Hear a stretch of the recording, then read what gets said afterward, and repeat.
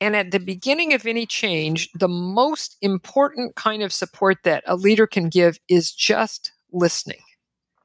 Because people are going to be asking those questions about, oh, is this going to be hard? Is this going to be costly? Is this going to be weird? And they don't need you to talk them out of it, and they don't need you to reassure them. They just need you to listen to them. Just listen, take it in, acknowledge the legitimacy of their concerns.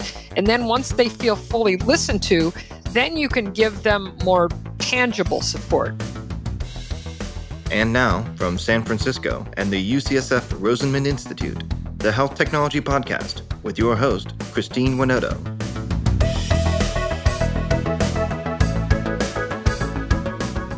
I am so happy to have Erika Andersen back as our podcast guest. Erika is basically a change guru. She's one of the founders of Proteus, an organization that helps leaders and companies go through big changes. They do this through their unique coaching, consulting, and training programs. Today, Erika talks about how to change from the inside out and how change is the only constant. Here's our conversation.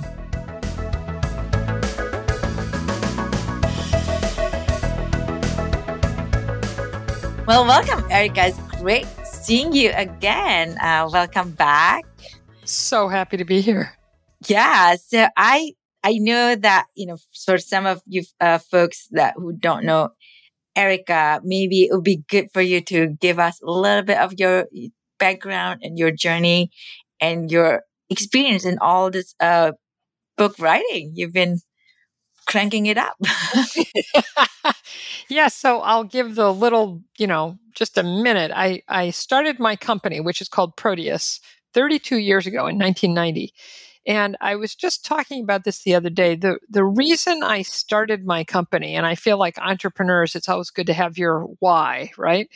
And the reason I started my company was that skills for management and leadership and teaming and communication, I saw those as being so important. And when I started the company, which is 30 plus years ago, those skills were called soft skills. Like they don't matter, right? And our initial tagline for the company was Proteus, skills for mastering the future. Because I thought these skills of strategy, of leadership, of management, of communication, of teaming were, as everything flattened out and sped up, that these would be the skills for mastering the future. And so I wanted to have a company to help people understand and get better at those skills. And then the other reason was I wanted to be what has come to be called a business partner, but wasn't necessarily called that 30 plus years ago. Rather than just being a vendor of things, I wanted to be a collaborator and a partner with my clients to help them. And this is the mission of Proteus and has been for all these years, help them clarify and move toward their hoped for future. And that's what then subsequently has led to the company being, existing 32 years later. And even in a way, I would say led to me writing my books, because whenever I've written a book, it's because I've gotten curious about something. And I really want to help people understand how to operate in that space better. So, and it's true of this newest book about change. I really had there's been so much change over the last few years, and I got so curious about it and wanted to really help people be better at it. So that was the genesis for the latest book. Yeah, no, I think that's exciting. I'm looking forward. I read your book, and this book, A Change from the Inside Out. And I was talking to somebody earlier. People are like, "Oh, you seem to like change." I said, I don't like change, but change happens whether you like it or not. Yes. So what do you do to embrace the change and to come up, surviving that? And can you give us a quick overview about what the book is about, and we can go deeper? Yes, I'd love to. And let me start by, I think this is a good way into it, talking to you about the things that you and your listeners, about the things that I got curious about. So, we have had a change practice, we Proteus, for over a decade. And I think we're very successful at integrating the nuts and bolts aspects of change, like just the planning that you need to do to make a change and execute it well, and the human side, like the impact on people of the change, and how do you help with that? And what I got curious about was exactly what you just said. Why is change so hard? Why is change hard for us as human beings? Even often, changes that are going to be beneficial to us are hard for us. So what's that about, right? And then the second question I wanted to answer was, what actually happens when an individual human being goes through a change? What is that process psychologically and emotionally when you actually go, okay, I'm going to do this, and you do it? What happens? So that was my impetus to write the book. And then when I had answered those questions, and we'll talk, I'm sure, about the answers, I was very excited to see that the answers to those questions lined up very well with our 5-step change model. And so it all kind of came together, and voila, there was a book. Yeah. So can you tell us more about what you think the answer are to those two questions? Yeah. So when I started thinking more about why change is so hard for us, I looked at history, because so much of who we are now arises from our thousands of years of history as human beings. And I started thinking, if you think about a person 100 years or 200 or 500 or 1,000 years ago, until pretty recently, an individual person's life stayed pretty much the same from beginning to end. So if you're a person who lives anywhere, in Asia or in the US or in Europe or in Africa, 100 years ago, 200 years ago, your life is going to be pretty much the same from beginning to end. You're going to be born. You're probably going to grow up where your parents grew up. You're probably going to do the work that your parents did. You're going to eat the food that your parents ate. You're going to go to the same church. You're going to live in the same village. You're going to speak the same language. Just to us now today in 21st century, world, unimaginably stable. And when a change happened for these people 100 or 200 or 500 years ago, it was almost always a danger and a threat. It was a war or a famine or a plague or an earthquake. It was like change was bad, right? And so we're wired to feel like the best thing when there's a change, which is dangerous, is to come back to our previous known state as quickly as possible. That's how we're wired. And for thousands of years, that was the best option. Let's go back to having food after the famine. Let's go back to peace after the war.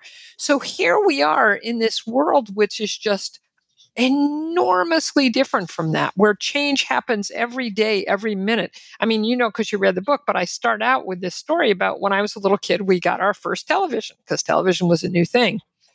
And then 10 years later, we got our first color TV. So that was the pace of change 60 years ago, 10 years. And now that level of technological innovation happens about every 30 minutes. So even from 50 years ago, the pace of change has ramped up so much.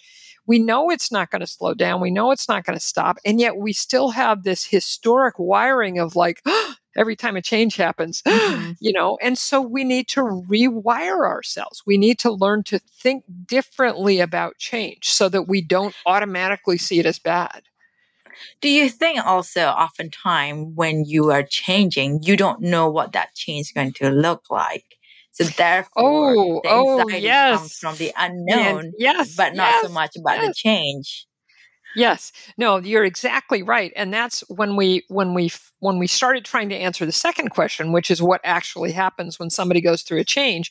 We developed this thing that we came, as you know, to call the change arc. And the first thing that happens at the beginning of that arc is when a change comes at us, there are some things that we want to know. And it's 3 things, and they're very predictable. The first thing we want to know is, what does this mean to me? What is actually going to be changing for me? What am I going to have to do differently?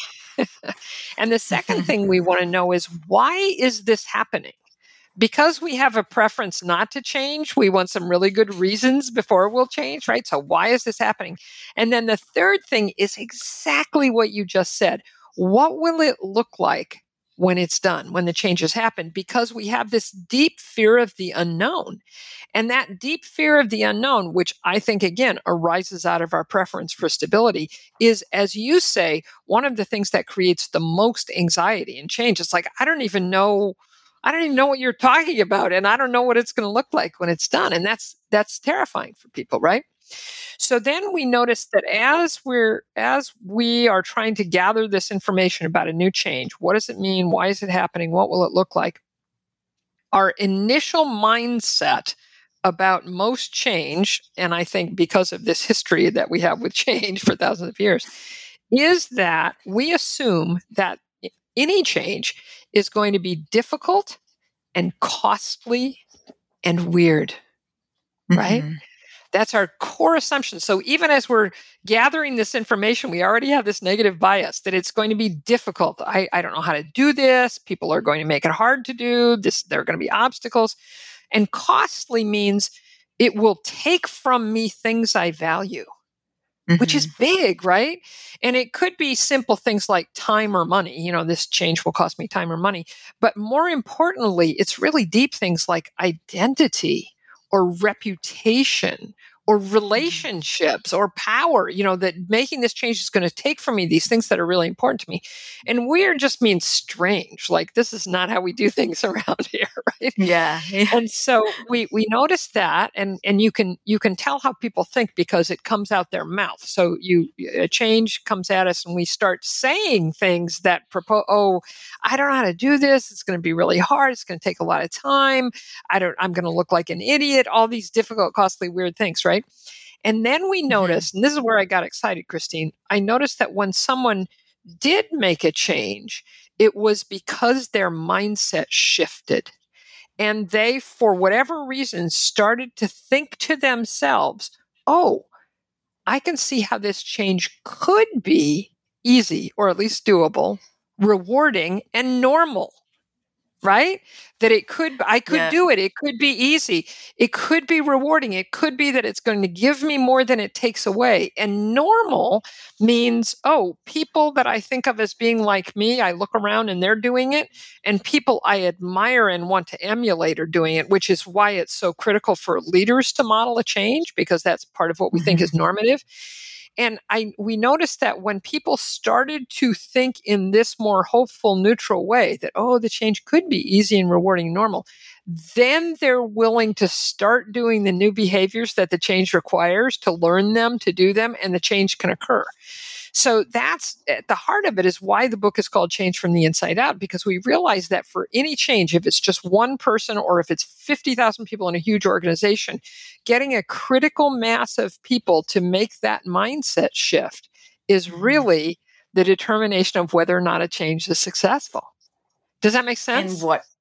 And so what is the trick? How do you make that change in the mindset? Because I totally agree. I think it's amazing. A lot of things in life, it's all about the power of your mind. Yes. And even if you're feeling, this, I remember when my husband passed away and my sister husband went through mental illness. And it's just different because I said, the fact that I don't have the mental health, I was privileged to have a mental health. I can tell my brain to tell myself what to do, what to think. But when you go through the mental health, they don't have that capacity as much. So it's amazing, the power of our mind. Yeah, and that's a wonderful way to frame it, Christine, because that's the powerful truth behind this, is that people who are basically mentally healthy can decide how to think. They can change their mind. And one of the things we've noticed in working with clients about this is when you share this frame with them, almost always people go, oh my gosh, that is how I think about change. When a change comes at me, I assume that it's going to be difficult, that it's going to be costly, that it's going to be weird. Oh my gosh, that's true. And once someone brings that to their conscious attention, then they can start to change their mind. And you know how to change your mind. You just talk to yourself differently. You say, okay, wait a minute. So I don't want to assume that it's going to be difficult. How could it be easy? How could I make it easier? How could this be doable? You start asking yourself those kinds of questions and it shifts your mind. And one of the things we notice is that it's very powerful for leaders to go through this. When you get on an airplane, you always hear that thing when they're telling you about the oxygen mask. They always say, put on your own mask before attempting to help others, right? And that's what we say to leaders is, look, if you want to institute a big change in your organization, you have to go through your process first. You have to get clear about the benefits of this change, how it could be easy, how it could be rewarding, how it could be normal. Because if you try to help your people go through it and you haven't gone through it, they'll know that and you'll lose credibility. So once leaders have gone through it, then they're in a much better position to help their people make that same mental shift. Mm-hmm. This podcast is sponsored by Brown Rudnick's Global Life Sciences Group, a team of legal professionals that help life science companies, lenders, and investors around the world turn good science into good business. Learn more at brownrudnick.com. This podcast is also sponsored by Canon Quality Group. Canon Quality Group has been helping medtech startups set up quality management systems for over 10 years. If you're unsure when to get started with quality management in your startup, turn to the experts at canonqualitygroup.com. I know you have the steps that can help people go through changing the human side of change. And I always like what your approach is always practical. Like, here, this is the step 1, 2, 3, and then do something about it. Tell us more about it. Okay. So, and for those of you who might want to read the book, I am, Christine, as you say, very practical. So for each one, in each chapter of the book, there are also these, what we call try it out exercises. So I explain the step and then I say, okay, pick a change that you're going through and try, because I do want it to be practically applicable. So the first step, and usually a change in an organization, there's usually a small group of fairly senior people who are thinking about it first. That's just how change usually happens in an organization. So the first step we encourage is clarify the change and why it's needed. So a lot of times, unfortunately, people just kind of roll into a change without really getting clear about being able to say very clearly, what are we changing? What exactly are we changing? And once you've said that, then you can think through the risks and rewards of that, and you can come up with a rationale. Now, you notice that what's the change and why is it happening are the first two things anyone wants to know about a change. So it's really important to sort that stuff out first. And in that first step, when you're figuring out the why, it's very important as a leader to remember that you want the why to be meaningful for the people you're talking to. Like a couple of years ago, I was helping an organization with change, and the CEO said, well, if we make this change, it'll make us much more profitable. And I said, okay, that's meaningful to you because your compensation is tied to profit. That may not be meaningful to somebody, a frontline worker who's going to be making the same amount of money independent of how profitable the company is. So think about the why that's meaningful for them. And what they came to is the customer will like it better and it will take unnecessary work out of your job. All right, I'm down. If I'm a frontline person, that's meaningful to me. So you figure out in that first step, what's the change? Why is it needed? Then the second step is envision the future state. And this goes to what you said about fear of the unknown. Get really clear about what the future will look like after the change. What will be changed as a result of the change? If you can say that clearly, then in subsequent steps, you can communicate it clearly to people. But also, if you get really clear about that, then you can design measures of success so that you'll know whether or not the change has worked. So that's the work of the second step. The third step, which is called build the change, you start bringing more people into the tent. So you figure out if there's going to be a change team, you put that change team together, you bring them in, you clarify for them what you've figured out in the first two steps. What's the change? Why is it needed? What will the future state look like to help them through their change arc, right? And then you also think about other stakeholders. Is there anybody else who's key to the success of the change who hasn't either already been thinking about it or isn't on the change team? And sometimes there are. It might, like, just an example, if you're making a big change to, let's say, your financial systems, the head of legal might not be on the change team, and he or she might not have been in those initial conversations, but it's going to be critical that they be on board with the change in order for it to happen well, because there are going to be some legal ramifications of changing the financial systems, right? So you figure that out. And then once you've got the change team and you're talking to the stakeholders, then you build the practical plan. Any big change is really just a project. And so you, in effect, make the project plan with the project charter and the project schedule. You build it together with the change team. So then the fourth step is the step that most often does not happen in organizations. And we call that step lead the transition. And that's where you really focus on helping people through the change. So the first thing you do is figure out who's going to be most affected by this change and what is going to be hard for them about it. Right? What are they going to have to let go of or do differently?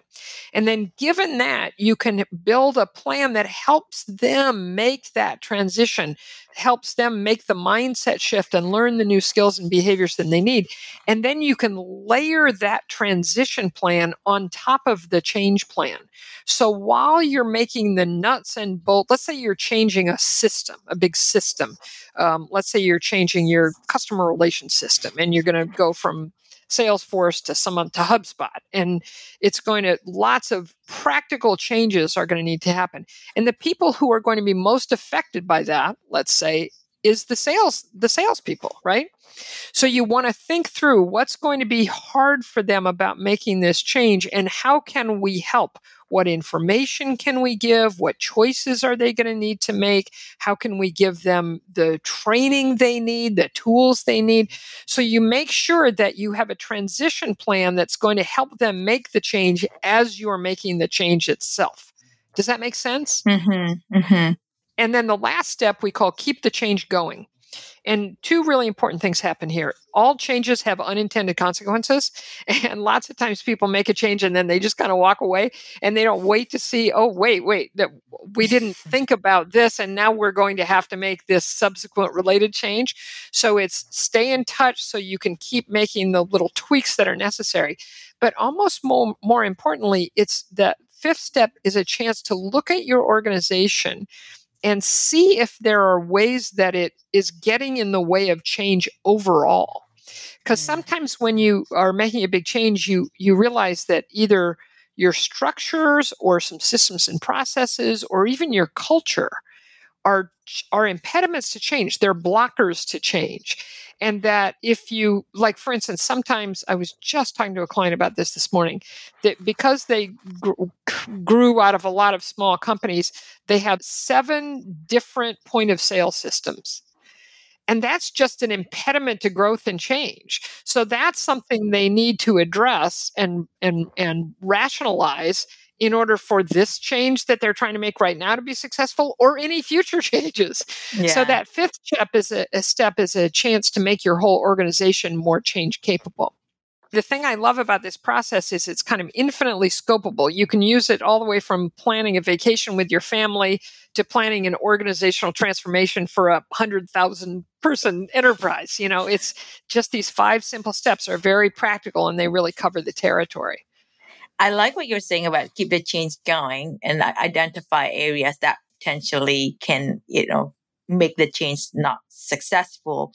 Because I think it kind of feeding to the cycle. Because the next time you try to promote another change, the person who are being left behind is like, that is not something that I benefit. Exactly. And that make your job even harder. Oh, that's exactly right. The better you do any change, the more credible it makes you and your organization when the next change comes along. And that's, the subtitle of the book is making you, your team, and your organization change capable. And so that's how when I wrote the book and when we work with clients, we always think we're not just trying to help you through this one change. We're trying to make you more change capable. We're trying to make it so that in this era of nonstop change, you're good with that. You're okay with that. You know how to make change. You're good at making change because it's just going to keep happening. Yeah. Interesting. I think oftentimes people, I said earlier that I don't like change, but in reality, we change every second, every minute you change. Yes. And I think major changes maybe happen less, but actually somehow when you do like a incremental steps of change, it doesn't feel so daunting. And Yes. when something that's Yeah. more big change, just because somebody saying it out loud, all of a sudden you feel like I did not have the chance to think incrementally about the changes. That's a really good point. And that leads me to, so in that step 4 of leading the transition, which is the critical step where you help people think about how to help people through the change, we have designed, my business partner Jeff designed these 4 what we call change levers in the sense of force multiplier. And there are 4 things to think about as you design the transition plan that really help people, and for the reasons you just spoke about. So the first one is, the first lever we have people think about is increase understanding. How are you going to increase people's understanding about the change? Like you just said, it kind of comes at you and you don't know enough, right? So how can you give people that information they want? What's the change? Why is it happening? How's it going to affect me? What do I need to do differently? Why are we doing it? All that contextual information that too often when there's an organizational change, people don't get. So think about how you can increase people's understanding that will make the change make more sense to them. Okay, the second lever is clarify and reinforce priorities. And the reason this is important is because often when there's a big change in an organization, people just kind of assume that everything's going to change. It's all up for grabs. And that's almost never true. So the second lever is almost helping people understand what's not changing is as important as helping them understand what is changing. Like in that, what I talked about, if you're changing your CRM and you go to the Salesforce and you say, a lot of your job is still going to be the same. You're still going to be responsible for your sales quotas. You're still going to be doing the monthly reports. The only thing that will be changing is how. That's really helpful to people. It's kind of soothing and reassuring. It gives them a frame, right? The third lever we call give control. And this is so important because, and you kind of pointed this out, when a change comes at us in an organization, we feel kind of out of control. We feel like we're at the effect of it, and it can be overwhelming. So we really encourage leaders to think about giving people as many choices as they can.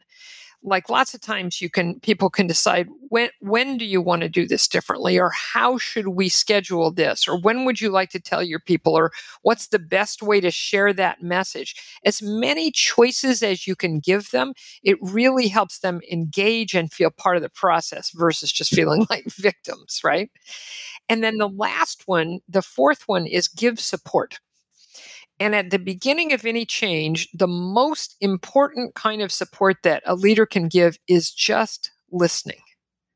Because people are going to be asking those questions about, is this going to be hard? Is this going to be costly? Is this going to be weird?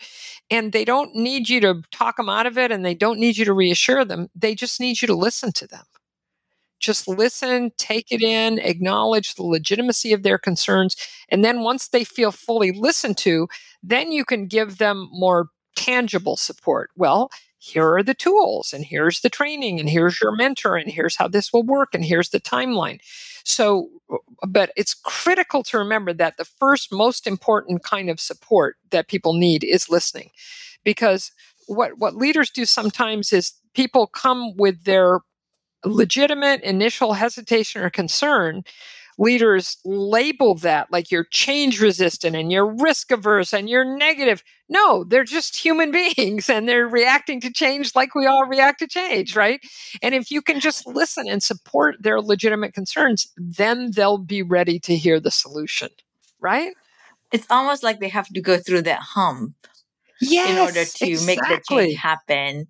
And instead of pushing them back to, below the hump, yes, if you listen to them, you almost help them go through the hump, and then they're ready for change. That's a great way to frame it. That's exactly right. And what leaders forget sometimes is, and I pointed this out to somebody the other day, they were like, oh, my people are so risk averse. I said, okay, wait a minute. When did you hear about this change? Oh, I heard about it about 6 weeks ago.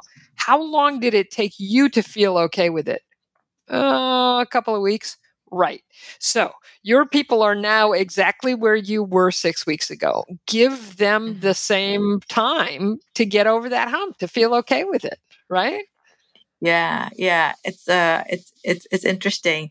Because I one time I met somebody I know, a friend, who was saying that, oh, I love change. And it's like, you love change because you make the change. Exactly. Exactly. It's so different when it's our idea. And so, it's really important for leaders to understand that when people first hear about a change, for them to hesitate and feel concerned and maybe even fearful is perfectly normal. They're not being negative, they're not being resistant. That is a normal human reaction, and you need to help them through the curve. That's it. Mm-hmm. Mm-hmm. Well, that's great. Well, thank you for sharing all that very useful steps, and keep us open-minded about change. And change is definitely all around us every day. Yes, every day. Whether we like it or not. I feel like the pandemic has just ripped the top off. I mean, it's so much changed. Like I'm sure you remember, all of us remember back at the beginning of the pandemic, almost 2 years ago now, when we heard something that we thought, that's not possible. Like I remember the first thing I heard, and this may seem so silly, was that they were canceling the New York St. Patrick's Day parade. And I thought, wait, they can't do that. They haven't done that for 250 years. And then the next day I heard that they were canceling the NBA finals, and the day after that they were closing schools. So it was just like more and more and more. So all these things that we thought weren't possible have happened over the last couple of years. And so in a way, I think that's good. It's kind of opened us up to maybe we can address some of these bigger things like social justice and climate change. Maybe we can make these changes. And so I want to help us all. I want to help people be better and more open and more capable when it comes to making necessary change. I think, I think change happened in so many different ways. Like the pandemic is almost like I read it somewhere that when you're boxing, I'm not even a boxer. When you're in the arena, you can dance around, you can, try to hit somebody, but you're still dancing around. But then once you put in that corner, you have to do something.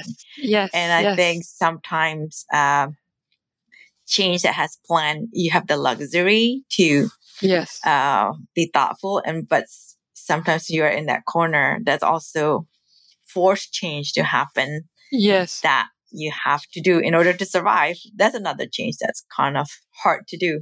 That's a really good point, Christine, because I feel like, the optimal way to do a change is what I'm talking about, where you're planful and you think through it and you bring more and more people into the tent and you cascade that change arc.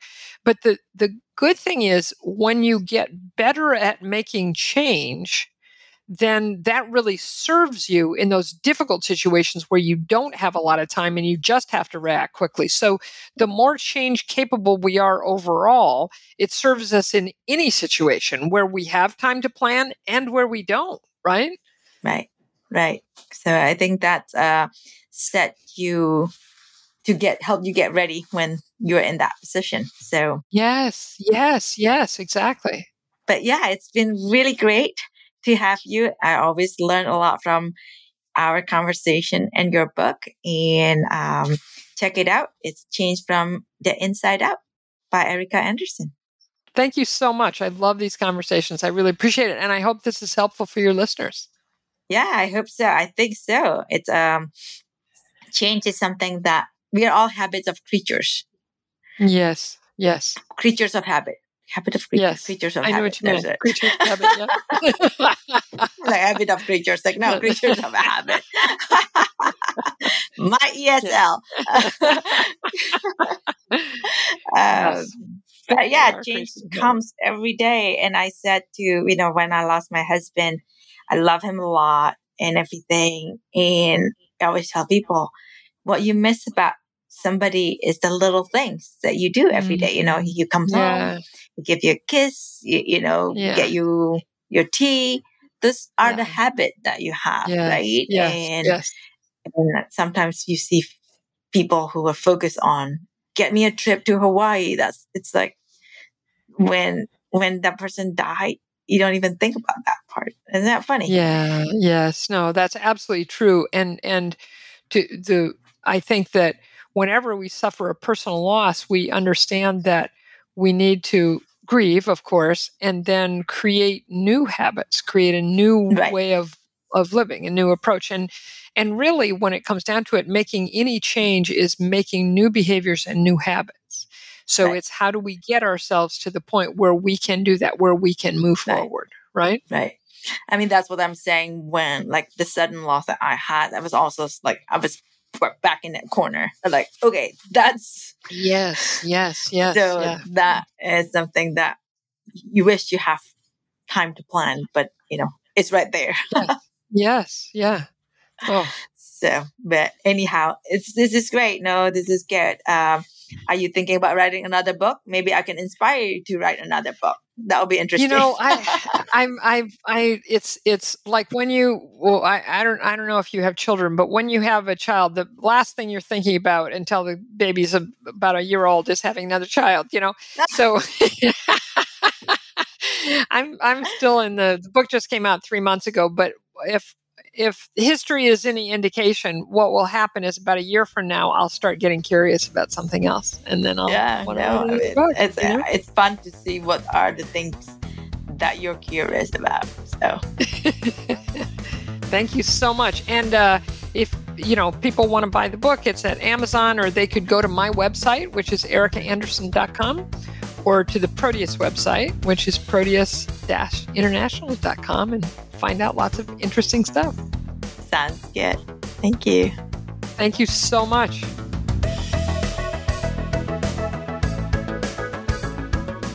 Thank you for listening to another episode of the Health Technology Podcast. We want to thank our executive producer, Herminio Neto, and our podcast engineer, Andrew Rojek. If you enjoyed this podcast, be sure to subscribe and leave a review. The Health Technology Podcast is available on all major platforms.